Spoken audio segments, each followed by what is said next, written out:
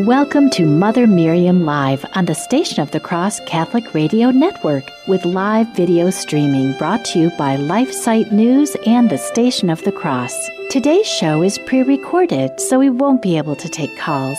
You can view the live stream on Facebook at Mother Miriam Live. Now, here's Mother Miriam. Good morning, beloved family. It's good to be with you. I am with you. The program is pre-recorded, and every once in a while we need to travel or do a conference or something else, and we plan in advance. So in those cases, we know in advance, and I pre-record programs. They're not reruns. They are brand new programs, and normally the plan is that we're teaching through the Catechism Explained. But when we have a pre-record, rather than break up the whole sequence of the catechism, it's always going to be on a special topic. And so today, you can still email, you could still put your comments send them to the Station of the Cross, mother@thestationofthecross.com, Facebook, all of that. But you simply won't be able to call in today.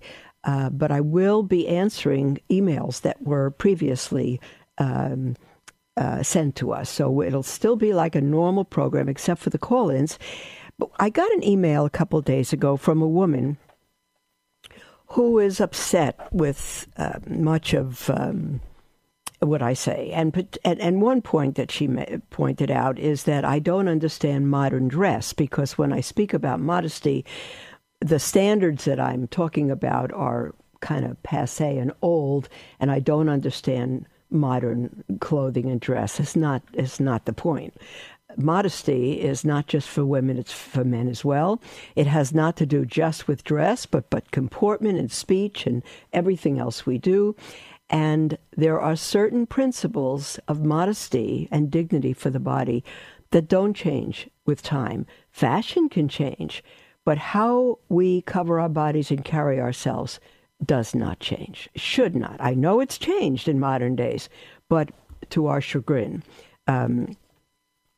Monsignor Charles Mangan, a wonderful priest, has written an article, and it's taken from, it says here, it's adapted from a book that is from Queenship Publishing in Goleta, California. Queenship Publishing, Goleta, California. And Father Mangan Mangan, has taken it and adapted it from that little book. I don't have a date on this, but it's within our generation. And Father writes, the forgotten virtue, which is modesty in dress. And he says dress for both men and women has changed dramatically during the last 50 years. Much of what is worn today is meant to expose rather than conceal the human body. And, I have to agree, beloved. I have to agree. I look at women today. I tell you, I'm sometimes appalled, but shocked and I guess, grieved is the word for how women walk around. Married women, Catholic women, traditional Catholic women even, and their daughters. Father Mangan writes, for centuries, Christians have looked to the virtue of modesty as if it applies to vesture in order to judge what is appropriate. The Catholic tradition has given us a valuable definition of modesty, which is the virtue that regulates one's actions and exterior customs concerning sexual matters. It controls one's behavior so as to avoid unlawful sexual arousal in oneself or others. Modesty, he says, is one of the 12 fruits of the Holy Spirit, which are perfections that the Holy Spirit forms in us as the first fruits of eternal glory. He's quoting Scripture. Charity, joy, peace, patience, kindness, goodness, generosity, gentleness, faithfulness, modesty, self-control, and chastity. To dress modestly, he writes, is to avoid deliberately causing sexual excitement in oneself or one's neighbor. One who dresses modestly shuns clothes that are known or reasonably expected to affect sexual arousal in oneself or others. Modesty in dress pertains to both genders. Now, beloved, if I were writing this, I would have found a different expression than sexual attraction and all of that. But this is from a very good priest, and I think he just says it as it is, and I think it's important for us to hear.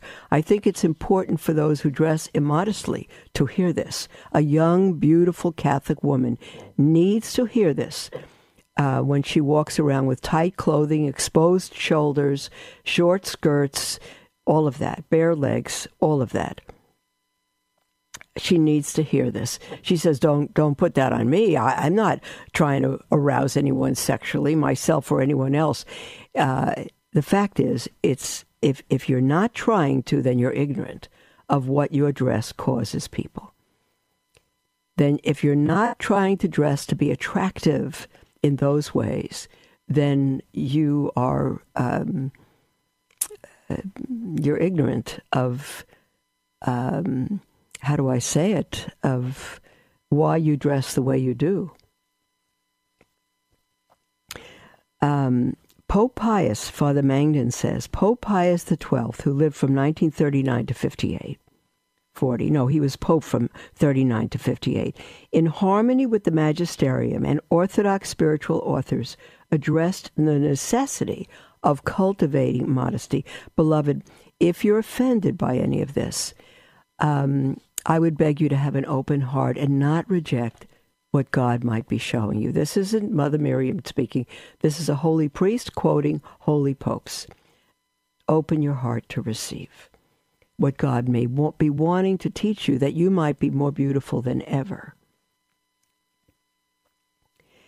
And Pope Pius said, quote, "How many young girls there are who see nothing wrong in following certain shameless styles like so many sheep." You see?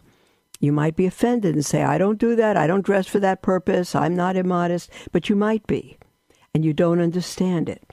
And Pope Pius XII says how many young girls there are who see nothing wrong in following certain shameless styles like so many sheep. They would certainly blush with shame if they could know the impression they make and the feelings they evoke in those who see them. And I want to tell you truthfully, I go to a Latin Mass, and on Sunday the church is packed with beautiful families, and there are young single girls who dress immodestly. They wear veils. They have no idea they're immodest. And if I spoke to them this way and told them this, they would blush with shame. They would cry. They'd be angry. They might be angry. They might absolutely disagree and think I'm really old school and a prude. But it's not true. It is true that they're immodest, and they don't know it, and their mothers do not know it because they allow their daughters to dress that way. And if the mother is against it and the daughters dress that way to go to church or any place or school, then the mothers have stopped parenting. Mothers, you cannot allow that. Father Mangum says this. Pope Pius XII says this. The good of our soul is more important than the good of our body, and we have to prefer the spiritual welfare of our neighbor to our bodily comforts. If a certain kind of dress constitutes a grave and proximate occasion of sin and endangers the salvation of your soul and others, it is your duty to give it up. O Christian mothers, this is Pope Pius XII speaking. O Christian mothers, if you know what a future of anxieties and perils, of ill-guarded shame you prepare for your sons and daughters, imprudently getting them accustomed to live scantily dressed and making them lose their sense of modesty, you would be ashamed of yourselves, and you would dread the harm you are making for yourselves, the harm which you are causing to these children, whom heaven has entrusted to you to be brought up as Christians. Oh, mothers, I pray you're listening to this. Christian girls, still Pius XII, Christian girls, think also of this. He's addressing you, young ladies. The more elegant you will be, and the more pleasing, if you dress with simplicity and discreet modesty. End quote. On November 8, 1957, Pope Pius presented the still valid principles of modesty in dress. Here they go. This is the Pope in 1957. These principles of modesty in dress, which apply in 2020. He says clothing fulfills three necessary requirements: hygiene, decency, and adornment. These are so deeply rooted in nature that they cannot be disregarded or contradicted without provoking hostility and prejudice. Hygiene, he says, pertains mostly to the climate, its variations, and other external factors. There's the music, beloved. Our breaks have changed a little bit, so we're going to come back to continue this right after the break. You're welcome to write in. You cannot call in today, but we'll be right after the break to continue this article. Don't go away, beloved. And after that, we'll get to your emails. God bless you. We'll be right back.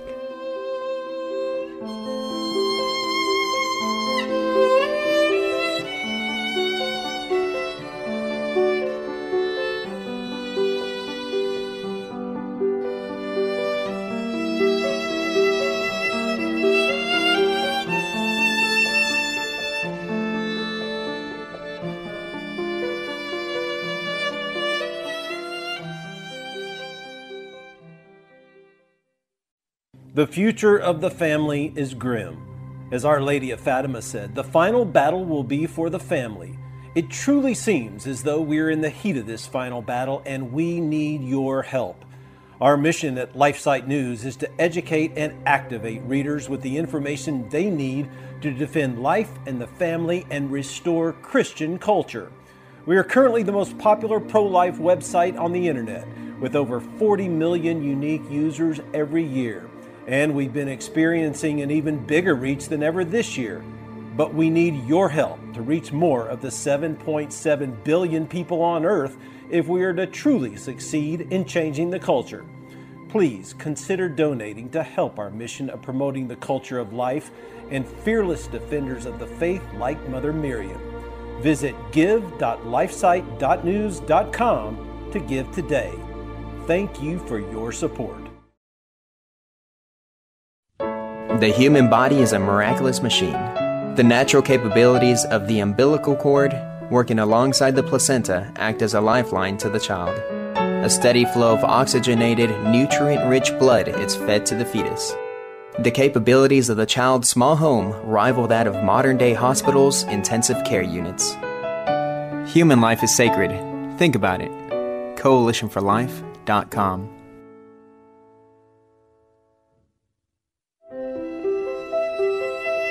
Welcome to Mother Miriam Live on the Station of the Cross Catholic Radio Network with live video streaming brought to you by LifeSite News and the Station of the Cross. You can view the live stream on Facebook at Mother Miriam Live. Welcome back, beloved, to Mother Miriam Live, and we are going to continue our article by just for a few minutes before the next break, at which point we'll take your emails. But we're continuing on, let's see now. Where did I put that? Here it is. On the article titled The Forgotten Virtue, Modesty in Dress by Father Charles Mangan, that is from a book by Queenship Publishing in Goleta, California. And we wanted to read this specifically today because two reasons. One, an email that I received a couple of days ago from a woman who is very much against she thinks my opinion, my ideas of modesty. Actually, they are my ideas, but they're not my opinions. The church is teaching. I'm not simply giving my opinions. And the second reason is that the anguish I feel when I go to church, not only Novus Ordo churches, but Latin churches, and I see young women, even with their parents, who dress immodestly. They wear veils, their clothes are beautiful, but they're too short, their legs are bare, their shoulders are bare, they're too tight, they're too low cut. Whatever it is, they're immodest. And these young ladies and their mothers have no idea that they are so immodest. They simply do not realize that. Pope Pius XII said that they would blush in shame if they knew. If they knew how I saw them and others saw them, they would blush in shame. And again, it's not because some people are more conservative than others. It's a right understanding of modesty. And so we began to read before the break that clothing fulfills three necessary requirements: hygiene, decency, and adornment. These are so deeply rooted in nature that they cannot be disregarded or contradicted without provoking hostility and prejudice. Hygiene pertains mostly to the climate, its variations, and other external factors, discomfort, illness, so forth. Decency involves the proper consideration for the sensitivity of others to objects that are unsightly, or above all, as a defense of moral honesty and a shield against disordered sensuality. Adornment is legitimate and responds to the innate need more greatly felt by women to enhance the beauty and dignity of the person with the same means that are suitable to satisfy the other two purposes. Fashion, Pope Pius says, has achieved an indisputable importance in public life, whether as an aesthetic expression of customs or as an interpretation of public demand and a focal point of substantial economic interests. The rapidity, the Pope is still speaking, the rapidity of change in styles is further stimulated by a kind of silent competition, not really new, between the elite who wish to assert their own personality with original forms of clothing and the public who immediately convert them to their own use with more or less good intentions. Pope Pius then isolated the difficulty with fashion. Quote, "The problem of fashion consists in the harmonious reconciliation of a person's exterior ornamentation with the interior of a quiet and modest spirit." That is so important, beloved. Let me repeat it. The problem of fashion consists in the harmonious reconciliation of a person's exterior ornamentation with the interior of a quiet and modest spirit. I'm going to stop here to give you an example of what I came across of a woman coming to Mass in the morning dressed in her tennis outfit. In the top, she was wearing a low-cut sleeveless tank top, and the bottom was a tiny little tennis skirt, and which reached the top of her panties. Her whole legs were exposed.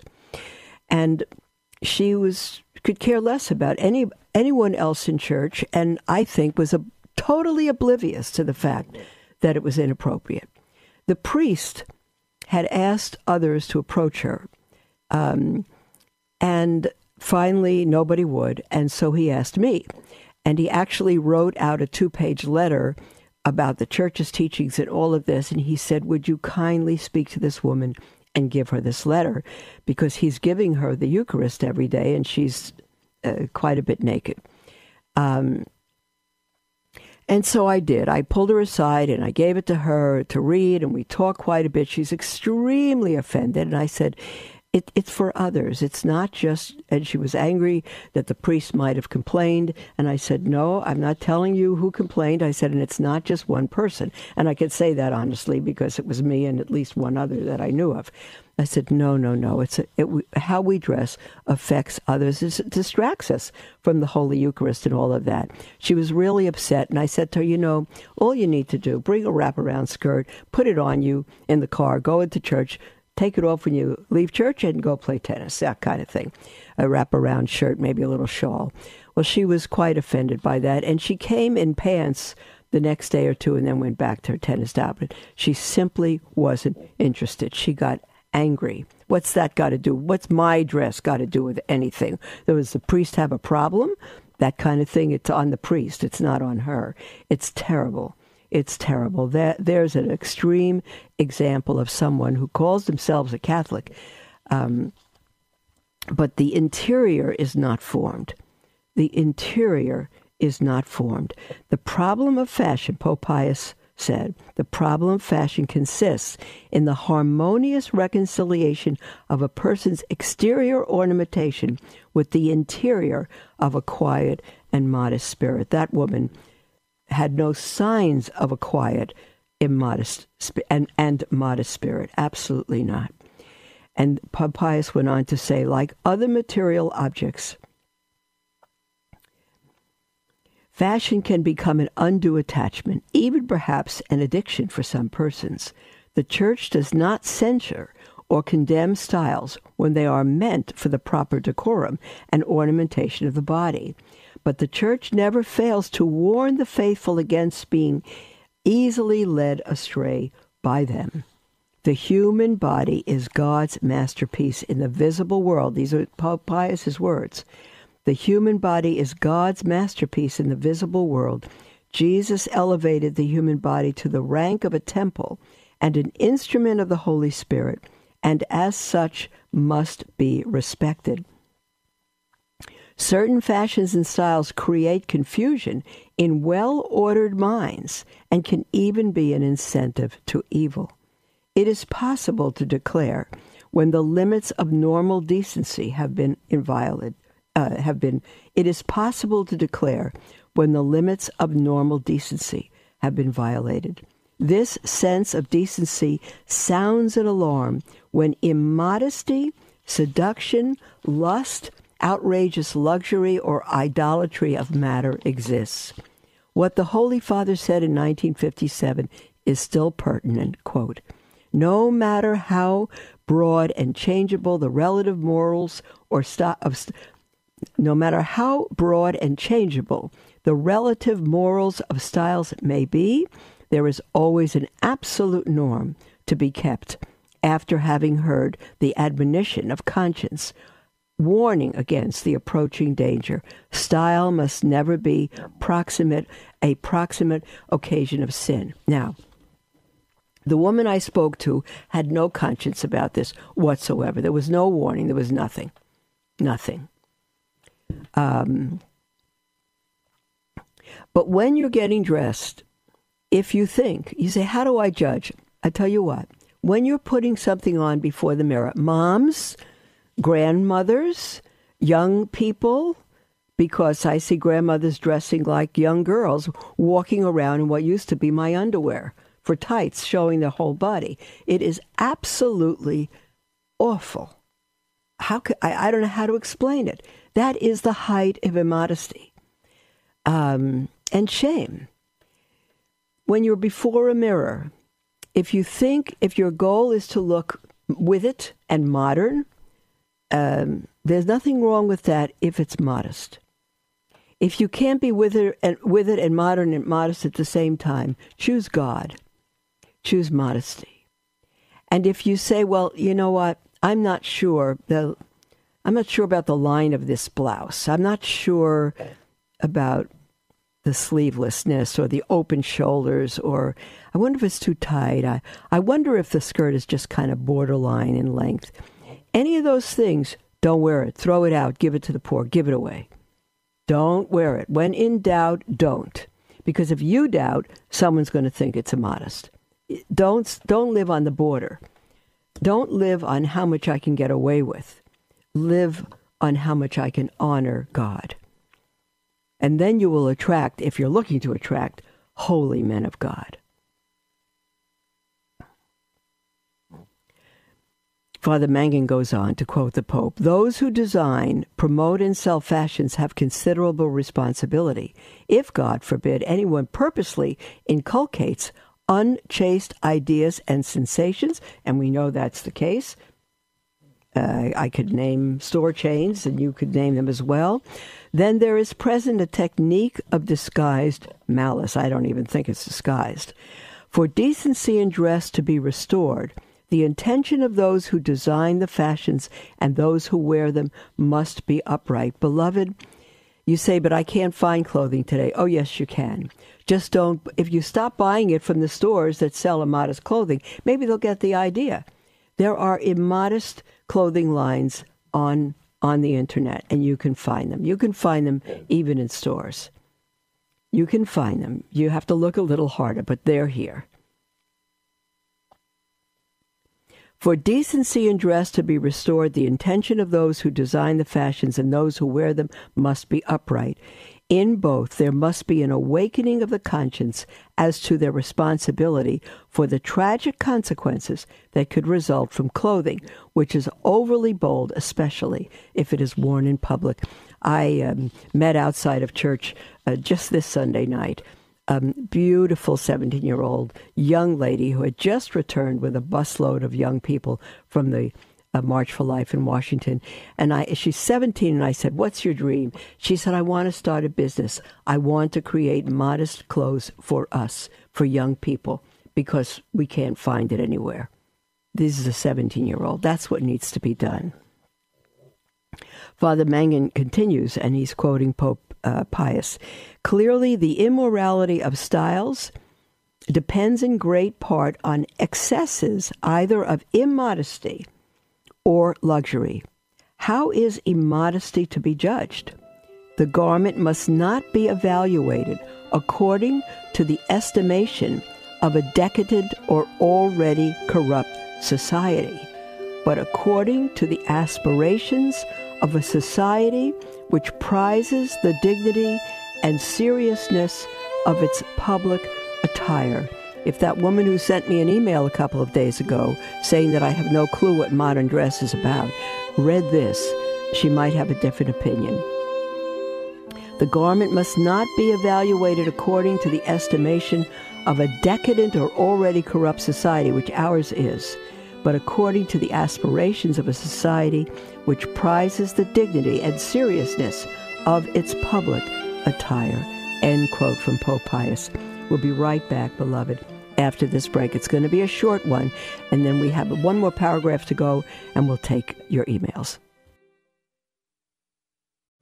Are you having a hard time keeping up with all that's going on these days in the Vatican? Did you know that LifeSite puts out a monthly print news magazine in beautiful full color? Our magazine, Faithful Insight, gives you all the most important coverage from Rome and lets you read it away from the computer, phone, or tablet. It summarizes dozens of new happenings down to the essentials, but provides full analysis on all the most important developments.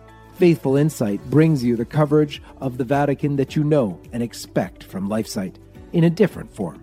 It has received high praise from cardinals, bishops, priests, and faithful who want to stay abreast of the most crucial battle in our time, the battle for the soul of the Church. Subscribe today at faithfulinsight.com, and may God bless you.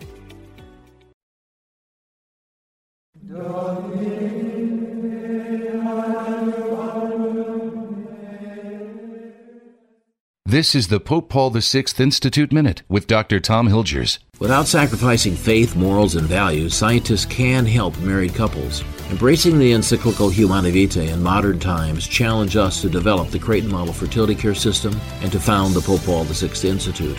Humanae Vitae appealed for the establishment of, quote, a satisfactorily clear basis for the moral regulation of offspring through the observation of natural cycles of fertility, end of quote. Scientific learning, the Pope wrote, would help healthcare professionals to provide good advice to spouses seeking their counsel. By using the Creighton Model system for helping married couples and as the basis of NAPR technology, healthcare professionals can now join in the response. Humanae Vitae calls out to men of science. I'm Dr. Tom Hilgers. For a complimentary gift and more information on the Pope Paul VI Institute, log on to www.popepaul6, that's Roman numeral 6.com.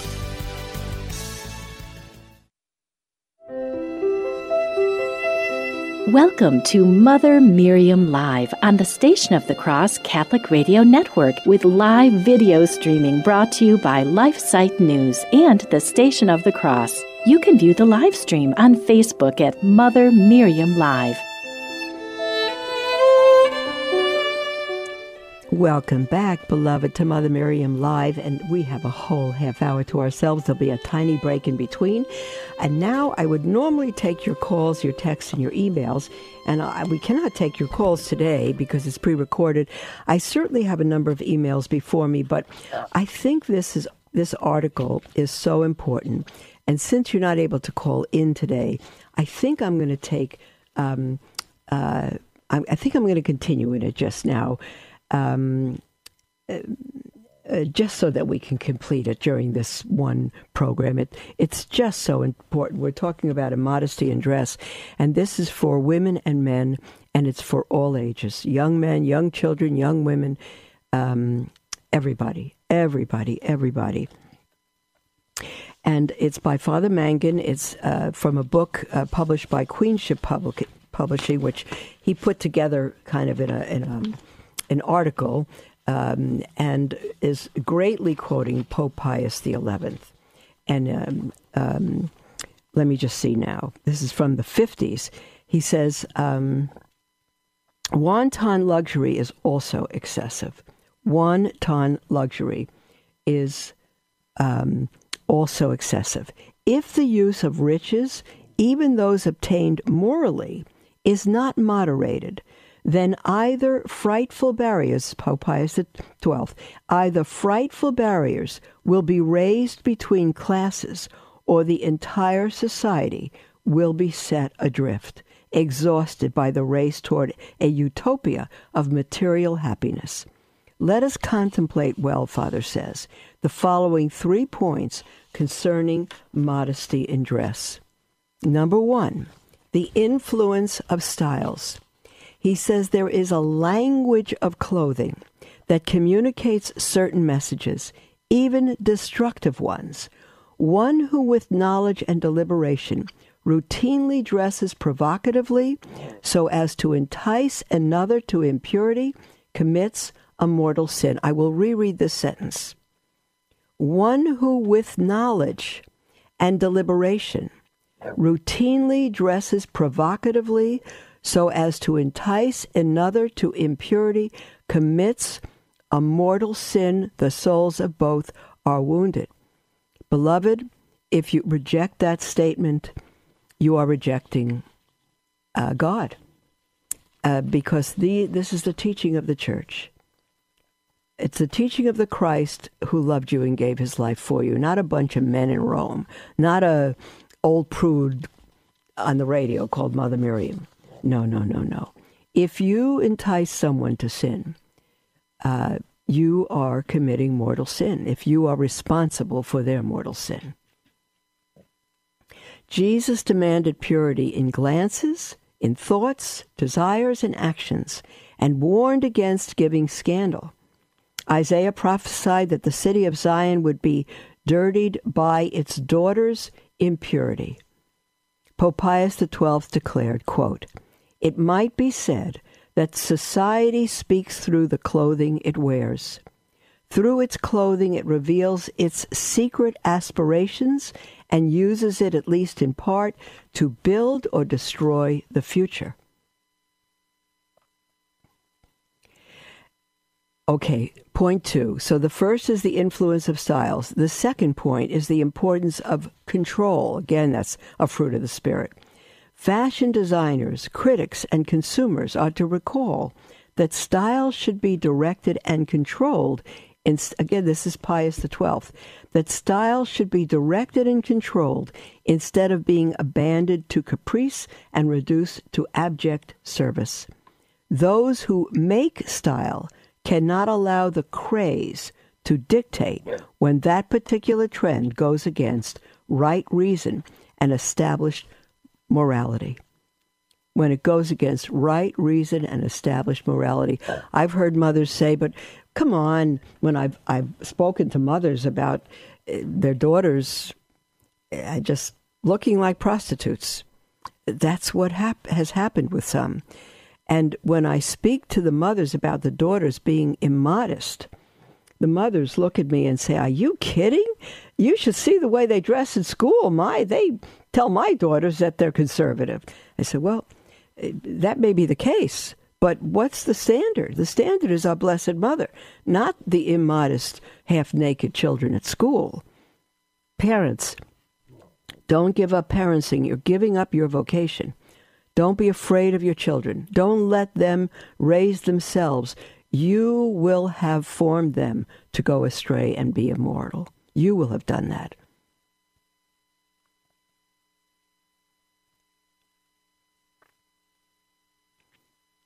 Let me see where I was.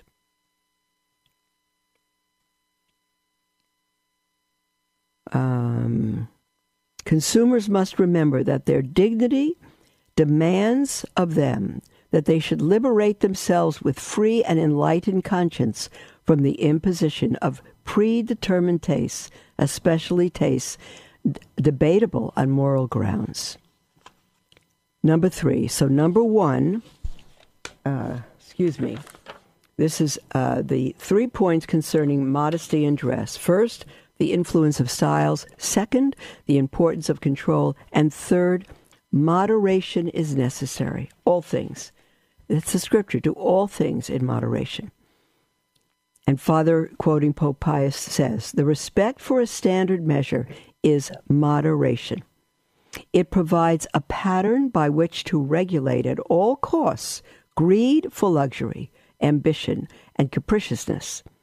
Pope Pius urged, quote, stylists, and especially designers, must let themselves be guided by moderation in designing the cut or line of a garment and in the selection of its ornaments, convinced that sobriety is the finest quality of art. And I want to tell you, men, it's not just the women that I see immodest, even in church. It's also you, coming in with your wide open T-shirts and all of that, and shorts, so you sit there with bare legs in church, thongs. It's absolutely immodest and immoral. You have no respect for the women, for others, for the Holy Eucharist, to come to church like that and to walk around like that, to walk around even the house, even the street without a shirt.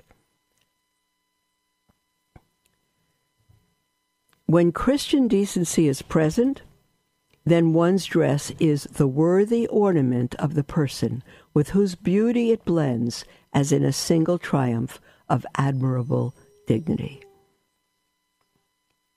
One needn't necessarily wear clothes popular decades ago in order to be modest. However, there are standards which are so basic that to transgress them, regardless of the era, ERA, one's good intention or ignorance, is to offend against decency. Here are some practical helps, he says. Clothing composed of a transparent, that is, see-through material is not modest because of its obvious intent to expose various parts of the body in need of cover. Okay, you say, but my blouse is sheer. It's designed that way because I have a very beautiful slip under it. Well, we're not supposed to see your underwear under your clothes. That's not modest. It may be beautiful to some eyes, but it's not modest. Not to see through a blouse. Not to see somebody's underwear under their blouse, no matter how beautiful the underwear is. And not to have it so tight that you see the lines of everything under their clothing either. This is my personal comment.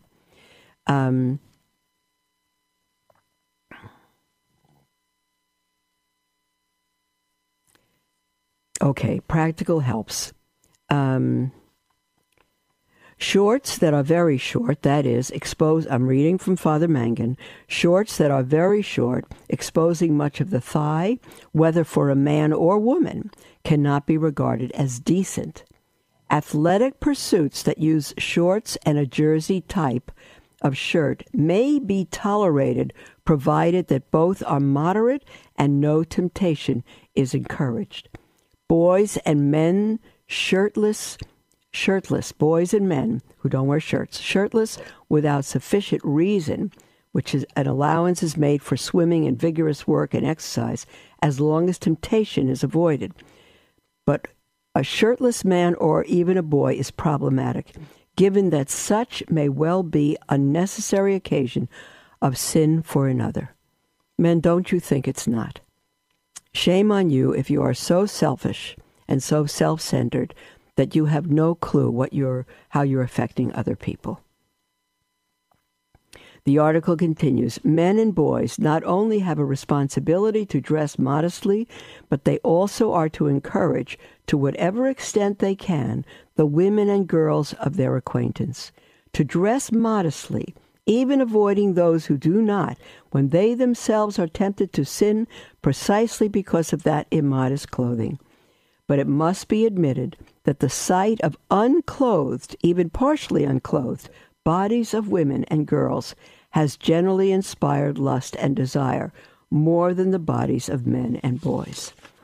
And young ladies, if you say that's their problem, that's not your purpose, you are careless. That is, you care less about the souls of others. If I know something I'm doing is a problem for another, it may be their problem. Maybe it's not mine, but why would I cause it? Why won't I love them enough to not cause that in them? Why not? What harm is it to me to help a brother or sister and honor God? Last part of this article now. Clothing that reveals the front and back of women and girls and highlights their breasts is reprehensible. You hear this? I couldn't have written this because I'm shy even reading it, but this is from a priest. It has to be said. Skirts that rise much above the knee, emphasizing the shape of the leg for that very purpose, are inappropriate. A lady in her early 40s stated that every time she purchases a skirt, regardless of the store, the clerk mentions that since she is tall and thin, she should buy something sufficiently short that will draw attention to her legs. And of course, this lady rebukes the suggestion. A wife and mother of 2 children recounted her unease when attending Mass to find herself, her husband, and her teenage son and daughter in the pew behind an adolescent girl who, with bare shoulders and a short dress, causes her husband and young son undue distraction during the holy sacrifice. This mother's young daughter is also adversely affected by the bad example of another girl approximately the same age. You see, if I were the pastor, and I'm not, and some of you are going to say, well, thank God you're not. If I were the pastor, women are never going to be priests or pastors. Please God, they cannot be. If I were the priest of that church, I would not let her in the door. I'd have a sign, skirts not above the knees, nothing sleeveless, nothing low cut, no bare shoulders. If they'll have to go home and change their clothes. Or they could wear a shawl to go to church and cover themselves. The article ends this way. God has made the human body beautiful. Immodest attire neither contributes to the promotion of the human person nor to the establishing of the kingdom. The modesty practiced by Jesus, Mary, Joseph, and the saints is obtainable and necessary for us. Oh, I hope I haven't made you angry by this article, beloved. It's perfect in everything it says. You may not like the way it was written. You may not like its bluntness. You may disagree.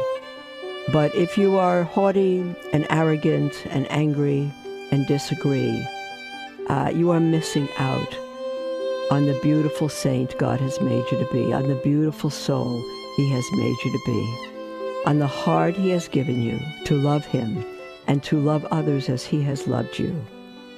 You are missing out on what it means to put others before yourself and not be self-centered, but to be free and to be a beautiful, beautiful creation of God to the world. And others do the same. We'll be back right after the break. Users of iCatholic Radio are leaving inspiring reviews in the iTunes and Google Play stores. Margie says, "My go-to app. I love this channel. I can listen while busy around the house or driving in the car. I love the variety of programs. Keep up the good work." Michaela from New Zealand says, "I love this app. I have it on Bluetooth in my car radio and listen to it all day, every day, and am encouraged in my Catholic faith. I would recommend this to the world, whether Christian or not, because it speaks to all people to become better people. I am now a huge follower of the American Catholic way of life because it's very similar to the way I was brought up in Fiji. The priests on the station are very straightforward, but are very understanding toward the audience at the same time. Love it, love it, love it." If you haven't reviewed iCatholic Radio yet, we'd love to hear from you. Visit our page at the iTunes or Google Play Store. Love learning more about the Church, but confused or disheartened by the struggles we are facing today? Follow LifeSite News Catholic on Facebook, Twitter, or sign up for LifeSite Catholic emails and stay up to date on the constant stream of news about the Catholic Church. Our Church is in a time of crisis, and we as laity have a responsibility and a duty to educate ourselves and stay true to the faith. LifeSite News Catholic is dedicated to keeping the laity informed and educated. To follow us, go to Facebook or Twitter and search LifeSite News Catholic. As Mother Miriam always says, we must live as if it were true.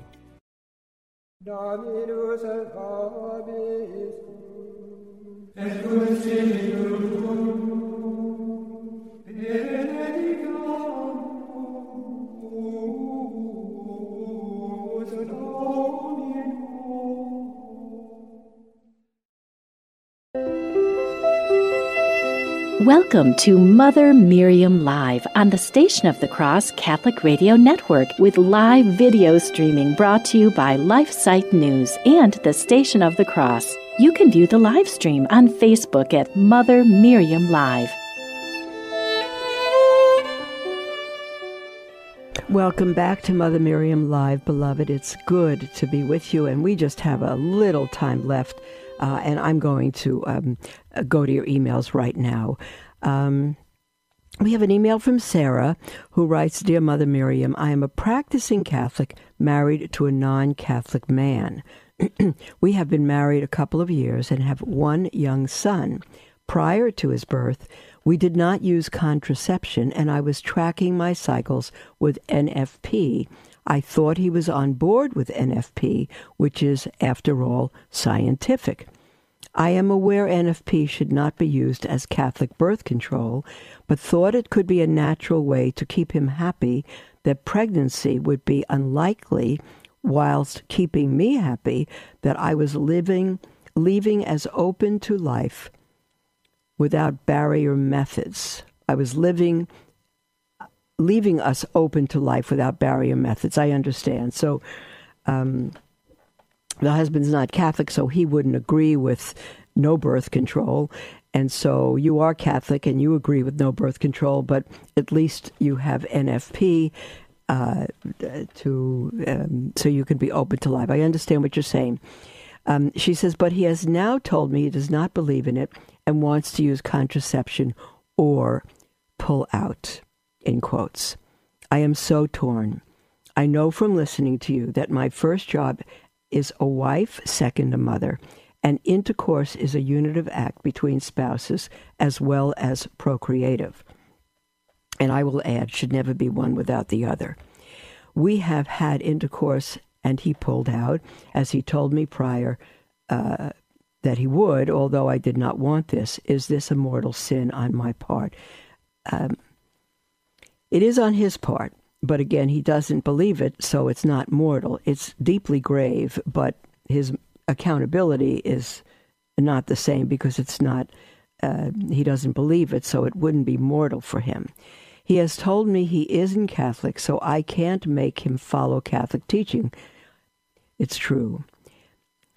Is it best to continue with that pull-out situation? Biologically speaking, there is, in any event, a chance of pregnancy from this, but I haven't told him that. Any advice would be greatly appreciated, as my heart is breaking. God bless you, Sarah. Oh, my dear Sarah, that's a very difficult situation. He's not Catholic. I wonder if he's baptized. I wonder if he's Christian. What I would do is explain to him fully and I think in your case, NFP is allowable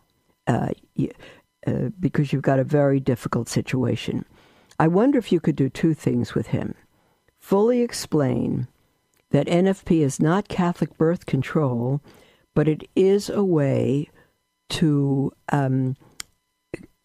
plan your openness to life on the part of your body based on natural cycles that God has given.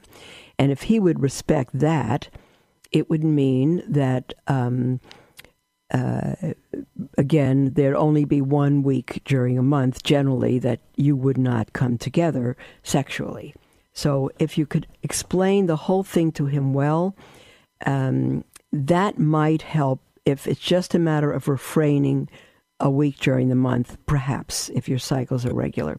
The other thing you need to do is take him to the Old Testament and the story of Onan, O-N-A-N. Onan did the same thing as your husband. He pulled out. God put him to death for it. Your husband needs to know how serious that is. I would purchase a book called The Bible and Birth Control. It's going to give you that story there, but you can also look up the story of Onan in the Old Testament. And if he believes in, he doesn't have to be Catholic, but if he believes in God at all, Genesis chapter 38, if he believes in God at all, he'll see that God doesn't put people to death for many sins immediately, but he did put Onan to death immediately for the sin of wasting his seed. And so I would speak very clearly on those two things and have something in writing, very simple on NFP, and print out Onan's story or have the Bible open to it and say, sweetheart, you agreed when we married, if you were married in the Catholic Church, he would have had to agree to allow you to practice your faith and raise your children in the faith if you were married in the Catholic Church. And so, sweetheart, part of my practicing the faith is to not use contraception or birth control, and that means you can't either, and to pull out is a grave, grave, grave sin against God. We cannot do this. So don't leave him. It's not your mortal sin at all, but he needs to know how grave a situation that is. And I would say if you can continue using NFP and explain it to him and show him how serious a sin it is, and that he's actually going against his vows, he doesn't have to believe it, but he must respect your faith. He must respect your belief. And he should have known this before he married you. And apparently that may be a problem here if he didn't. You say you're a practicing Catholic married to a non-Catholic man, and you have one young son, and you did not use conception prior to your one son, but I don't know if he knew this prior to being married. He absolutely should have. If he knew it, then he's breaking a vow. If he didn't know it, then he has some leeway there, excuse, but he must know it now. And be as gentle as you can with him, and maybe ask the priest for help. And I would go to those two sources. A really good NFP explanation, very, very simple, so he doesn't have to get into a whole scientific thing, and also the story of Onan and how displeasing it is to God, and that before God he has no choice to do that, and that God has every right to put him to death on the spot. Does he want to take that chance? Okay. We have an email from somebody who writes it anonymously. And says, hello, Mother Miriam. In my area, there are healing masses offered frequently. I've been to 2 or 3 different Catholic churches that offer healing masses. They all have people falling backwards with what they call resting in the Spirit and also slain in the Spirit. It's just a quiet falling back with a man to catch and help and help that person to a lying position on the floor. I admit this has happened to me, and there are several moments of wonderful euphoric feelings associated with the experience. My question is, should I avoid these masses? They are offered monthly.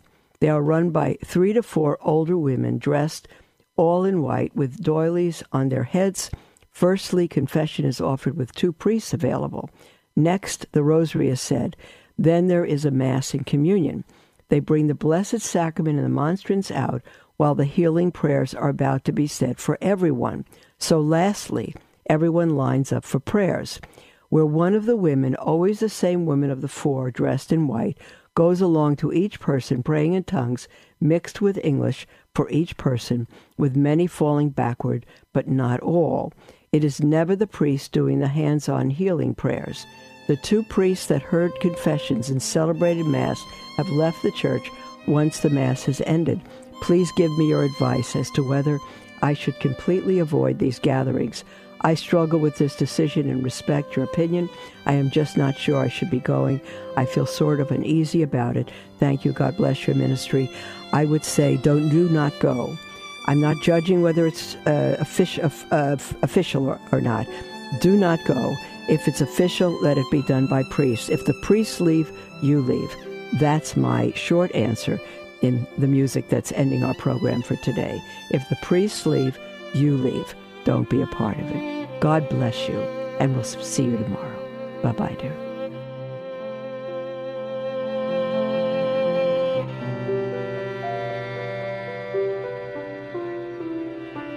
Thank you.